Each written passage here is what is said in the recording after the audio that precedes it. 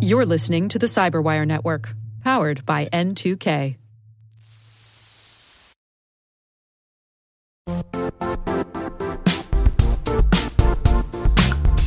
The IT world used to be simpler. You only had to secure and manage environments that you controlled. Then came new technologies and new ways to work. Now, employees, apps, and networks are everywhere. This means poor visibility, security gaps, and added risk.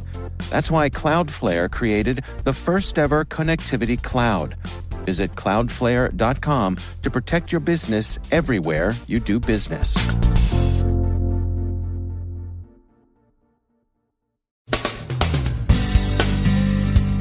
North Korea is stealing all the bitcoins it can find. The Equifax breach continues to spread. Countries other than the U.S. are increasingly involved. We've got some Patch Tuesday notes. The U.S. Director of National Intelligence addresses the Billington Cybersecurity Summit. And did a Russian lawmaker just cop to the influence ops President Putin has so piously denied?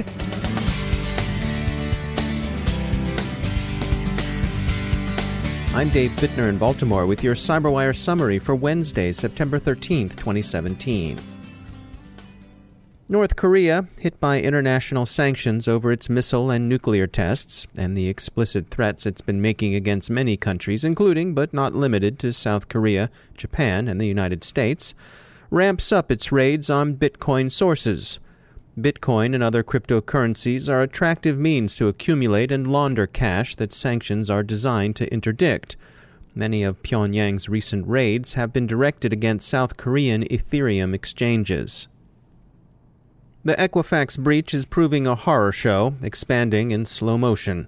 We'll hear a little later from ForcePoint's chief scientist, Dr. Richard Ford, but in the meantime, it's been known since late last week that the Equifax breach extends to individuals outside the U.S. The first reports of non-U.S. citizens' data being compromised arrived from Canada and the U.K. The number of British subjects thought to be affected is by some estimates as high as 40 million. It now appears that the breach extends to Latin America, at the very least to Argentina. Security firm Hold Security has told Krebs on Security that it discovered signs of a large Equifax database in Argentina that's proven as exposed and unencrypted as the other Equifax databases hackers hit in the U.S. This may be a case of exposure as opposed to hacking, but whatever the case may be, it's bad news for Equifax and the consumers whose information the credit bureau has touched. Early indications suggest Argentina won't be the only Latin America country affected. The breach has placed authorities and others on heightened fraud alert. The e-commerce fraud prevention company Forter told Yahoo Finance that it's seen a 15% spike in fraud attempts over the last 2 months. The evidence is circumstantial, but timing suggests to them that this is connected to the Equifax breach. Equifax will surely take a major financial hit from the breach and its poorly reviewed response. The Ponemon Institute has estimated the credit bureau's probable loss in the tens of millions, but that should be interpreted as a low-end guess. Earlier today, I spoke with Dr. Richard Ford, chief scientist at ForcePoint, for his take on the Equifax situation. So as we record this, it is Wednesday mid-morning here on the East Coast. What do we know about this Equifax situation from a cybersecurity technical point of view?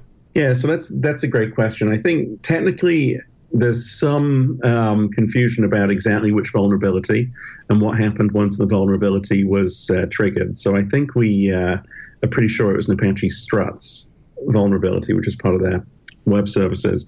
But what happened after that is slightly less clear. And so often in these cases, that's what happens quite quickly after a breach. There's a lot of lack of clarity as to exactly what happened and how the attacker moved from the initial access to the target they wanted.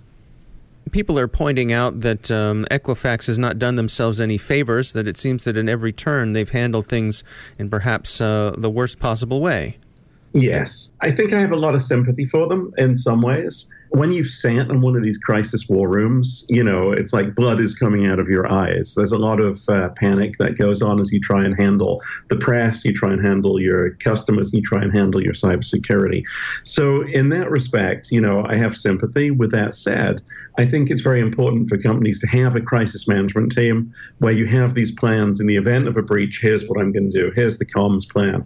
And in fact, I've worked with companies in the past who have actually sort of done those internal war games, so that the time they have to do it for real, it's not the first time they've ever thought about it. I imagine the folks sitting on the board at Equifax wondering, what the heck happened here? How could it be this bad, and how could we have done this bad a job with our security? If I'm sitting on a board and I'm trying to ask the right questions to my security team, how can I have assurances that they're actually taking care of business? So I think security from the board level is quite tricky, and I think that's a really fantastic question, by the way. Boards in general do think about cybersecurity, but there are a few things that can go wrong. Sometimes the information the board gets is filtered or spun, and so it's difficult for the board to get full visibility. And then the second thing is, I think that boards also face the same sort of cybersecurity fatigue that you and I face. So we feel like we're on the hamster wheel of pain, right? We keep pushing forwards. We're sort of running on that treadmill in place. And so that fatigue can also be quite difficult. So I think it's hard from a number of ways for the board to look at this cybersecurity risk because it seems omnipresent. And then so often, you don't have that deep expertise within the board to even know what are the right metrics. What metrics should the board be asking for from their companies to say, hey, what are the right metrics for measuring cyber? Do you count instance? Do you count patch rate? Do you count days of risk? These things are difficult. So the lack of metrics, the fatigue, and the lack of expertise can become sort of this perfect storm that makes it very difficult for the board to do their job. In the bigger picture, I think one of the takeaways is, do we really think that, a social security number and a date of birth and the name is enough to identify me in, 2017? And the answer is probably not. So thinking about how we can evolve standards might be more important because no matter how well folks lock these things down, eventually these kind of breaches are going to happen. If it's not here, it's there. If it's not the next place, it's the place after. And so thinking about ways that we can use technology to enhance identity is quite important. Whether this becomes the inflection point or not, we should be taking a long, hard look at how we do business, how we establish credit, and how we establish identity, and how we go about protecting that data. So I think that one of the interesting takeaways, by the way, from this breach is that data is an asset, but it's also a liability because you can't lose something that you don't have. Looking at the whole way that we deal with these kind of pieces of data, how we protect them, and the lenses that we use to sort of look at how data flows throughout our company needs to change. So we need to do security a little bit differently. We need to think about how we establish identity for the purposes of things like banking as well. One of the interesting aspects of this is this is a highlight that we focus too much potentially on threats. So it's about detecting a threat. It's about saying, hey, is this packet coming towards me bad? Or, hey, is this piece of software vulnerable? Is it exploitable? Instead, I think what we need to do is to pivot a little bit and enhance those techniques with techniques that look at how data is accessed. So if you looked at how that process, whatever process it was that ultimately took that data, it was probably an anomalous access, right? Processes usually don't access that much data and they don't float it off-site. And so refocusing on this sort of what we call the human point, the point of intersection between data access and data storage, how it's used, how it's accessed, can provide another lens that's less reactive, which provides a better way of doing security. It can augment the existing security systems you have. And I think that's quite an important point in this. Working through a purely threat-centric view of the world is sort of yesterday's way of protecting our data. And as data becomes increasingly mobile, especially with the cloud, we have to spend more time thinking about how is that data being accessed and what is the likely intent behind that access. That's Dr. Richard Ford from ForcePoint. Yesterday was Patch Tuesday, and Microsoft swatted 82 security bugs, 25 of them rated critical. One of them is a .NET vulnerability that's being exploited in the wild, reportedly to spread Finfisher spyware. The patches also address the Blue-born vulnerability, whose discovery was announced this week by security firm Armis. Some of our reporters are down at the annual Billington Cybersecurity Summit in Washington today. The sessions have been interesting, and they're discerning a theme that's reappearing in several keynotes and panel discussions: the general erosion of social trust. That includes trust in commerce, banking, government, politics, even ordinary human interaction online. That general erosion of trust that cyber attacks bring about may be their most serious and enduring consequence, going beyond IP theft, losses to fraud, or even infrastructure compromise. Director of National Intelligence Coates was among those who expressed this at his morning keynote. The adversary's fundamental goal is usually to destroy trust. That's especially true of the nation-states and the non-state ideological actors. And even the conventional criminals will take some disruption as gravy on their theft. And speaking of adversaries and disruption, a prominent member of the Russian Duma crows about influence operations. Vyacheslav Nikonov appeared on a Sunday political talk show in Russia Sunday evening with Vladimir Solovoy. He wanted to sneer at what he called declining American power. As Mr. Nikonov put it, American intelligence missed it when Russian intelligence stole the President of the United States. Well, President Putin has roundly denied any influence operations, still less election hacking. So, for Mr. Nikonov's sake, we hope President Putin isn't a regular viewer.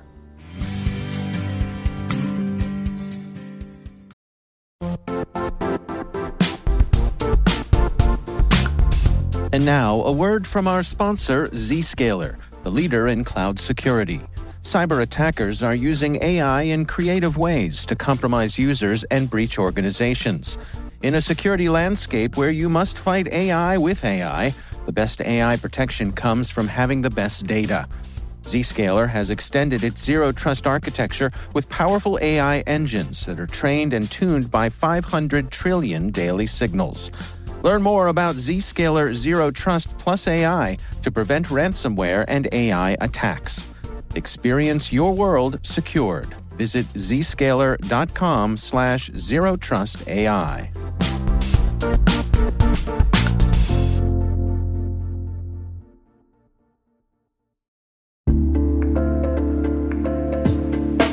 Are lengthy security reviews pulling attention away from your security program? With the largest network of trust centers, Vanta can help you streamline security reviews to win customer trust, save time, and close deals fast. Proactively demonstrate security by showcasing key resources like your SOC 2 or ISO 27001 and provide real-time evidence for passing controls.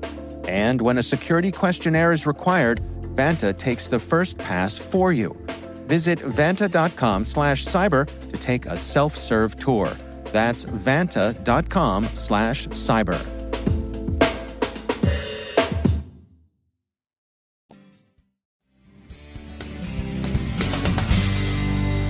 Joining me once again is Joe Kerrigan. He's from the Johns Hopkins University Information Security Institute. Joe, welcome back.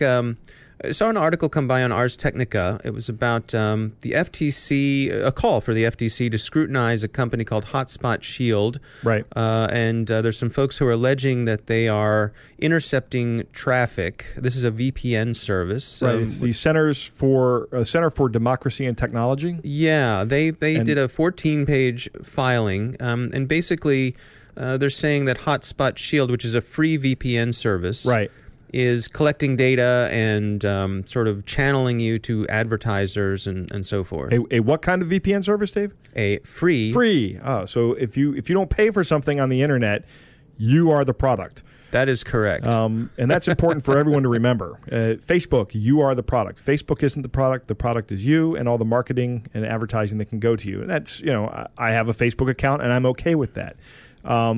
When you start getting into these VPN services, though, this is a site that is, or a service rather, that's purporting to say we'll keep your information private.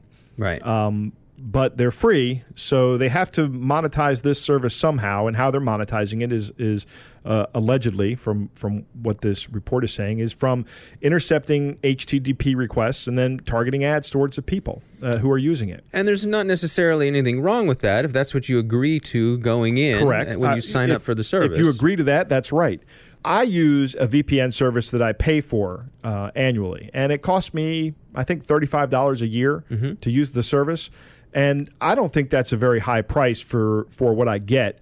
I did some research on which VPN service to use, and there are a number of them out there that cost about the same. And this one was, I can't plug one, being from a university, but this one had pretty good marks and has demonstrated to me that they're really interested in keeping my information and traffic secure, especially since at home I'm a Verizon user. And there's been recent changes in FCC policy that now allow Verizon to do what this VPN service is being accused of doing here, and that's to collect my data and target marketing towards me. And that really does rub me the wrong way, because here I am paying Verizon a certain amount of money every month for the internet and television service and phone service, and that's somehow not enough. They need to sell my traffic information. Right. So yeah, I use a VPN at home, and I use one that I pay for, so that my traffic remains my own business. Yeah, and I think maybe the point here is that I think when people hear VPN, they assume that what comes with it is a certain amount of privacy, and right. The point here is it depends. Yeah. It absolutely depends on what you're engaging in. And like you said at the top, if it's free, yep, they're making money somehow. They are making money somehow. All right. Joe Kerrigan, as always, thanks for joining us. My pleasure, Dave.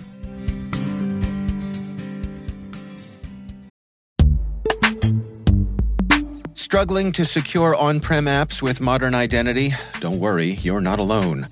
Join industry leaders from Fortune 500 organizations to secure your apps on any cloud with any IDP, regardless of your environment's complexity. Meet Strata's identity orchestration platform, Mavericks. Say goodbye to the headaches of app refactoring and legacy tech debt. With identity orchestration, you can modernize legacy apps to use MFA or passwordless authentication in a few weeks, migrate from one IDP to another, and so much more without changing the app. No matter your IAM use case, Strata extends the value of your current identity investments. And the best part? You can try it for free today.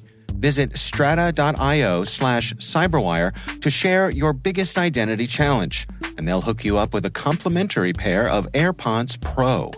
Don't miss out. Visit strata.io/cyberwire.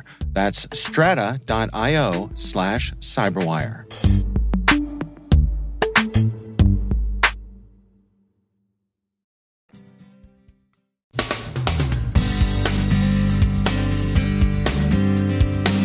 And that's the Cyberwire. We are proudly produced in Maryland by our talented team of editors and producers. I'm Dave Bittner. Thanks for listening.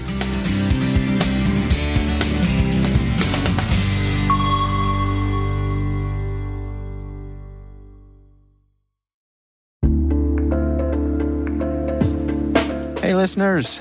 We're always looking for ways to improve the N2K Cyberwire network and maintain the intelligence-driven news experience that keeps you in the know on the latest developments in cybersecurity. We've launched our 2024 audience survey and would love for you to take a few minutes to share your feedback.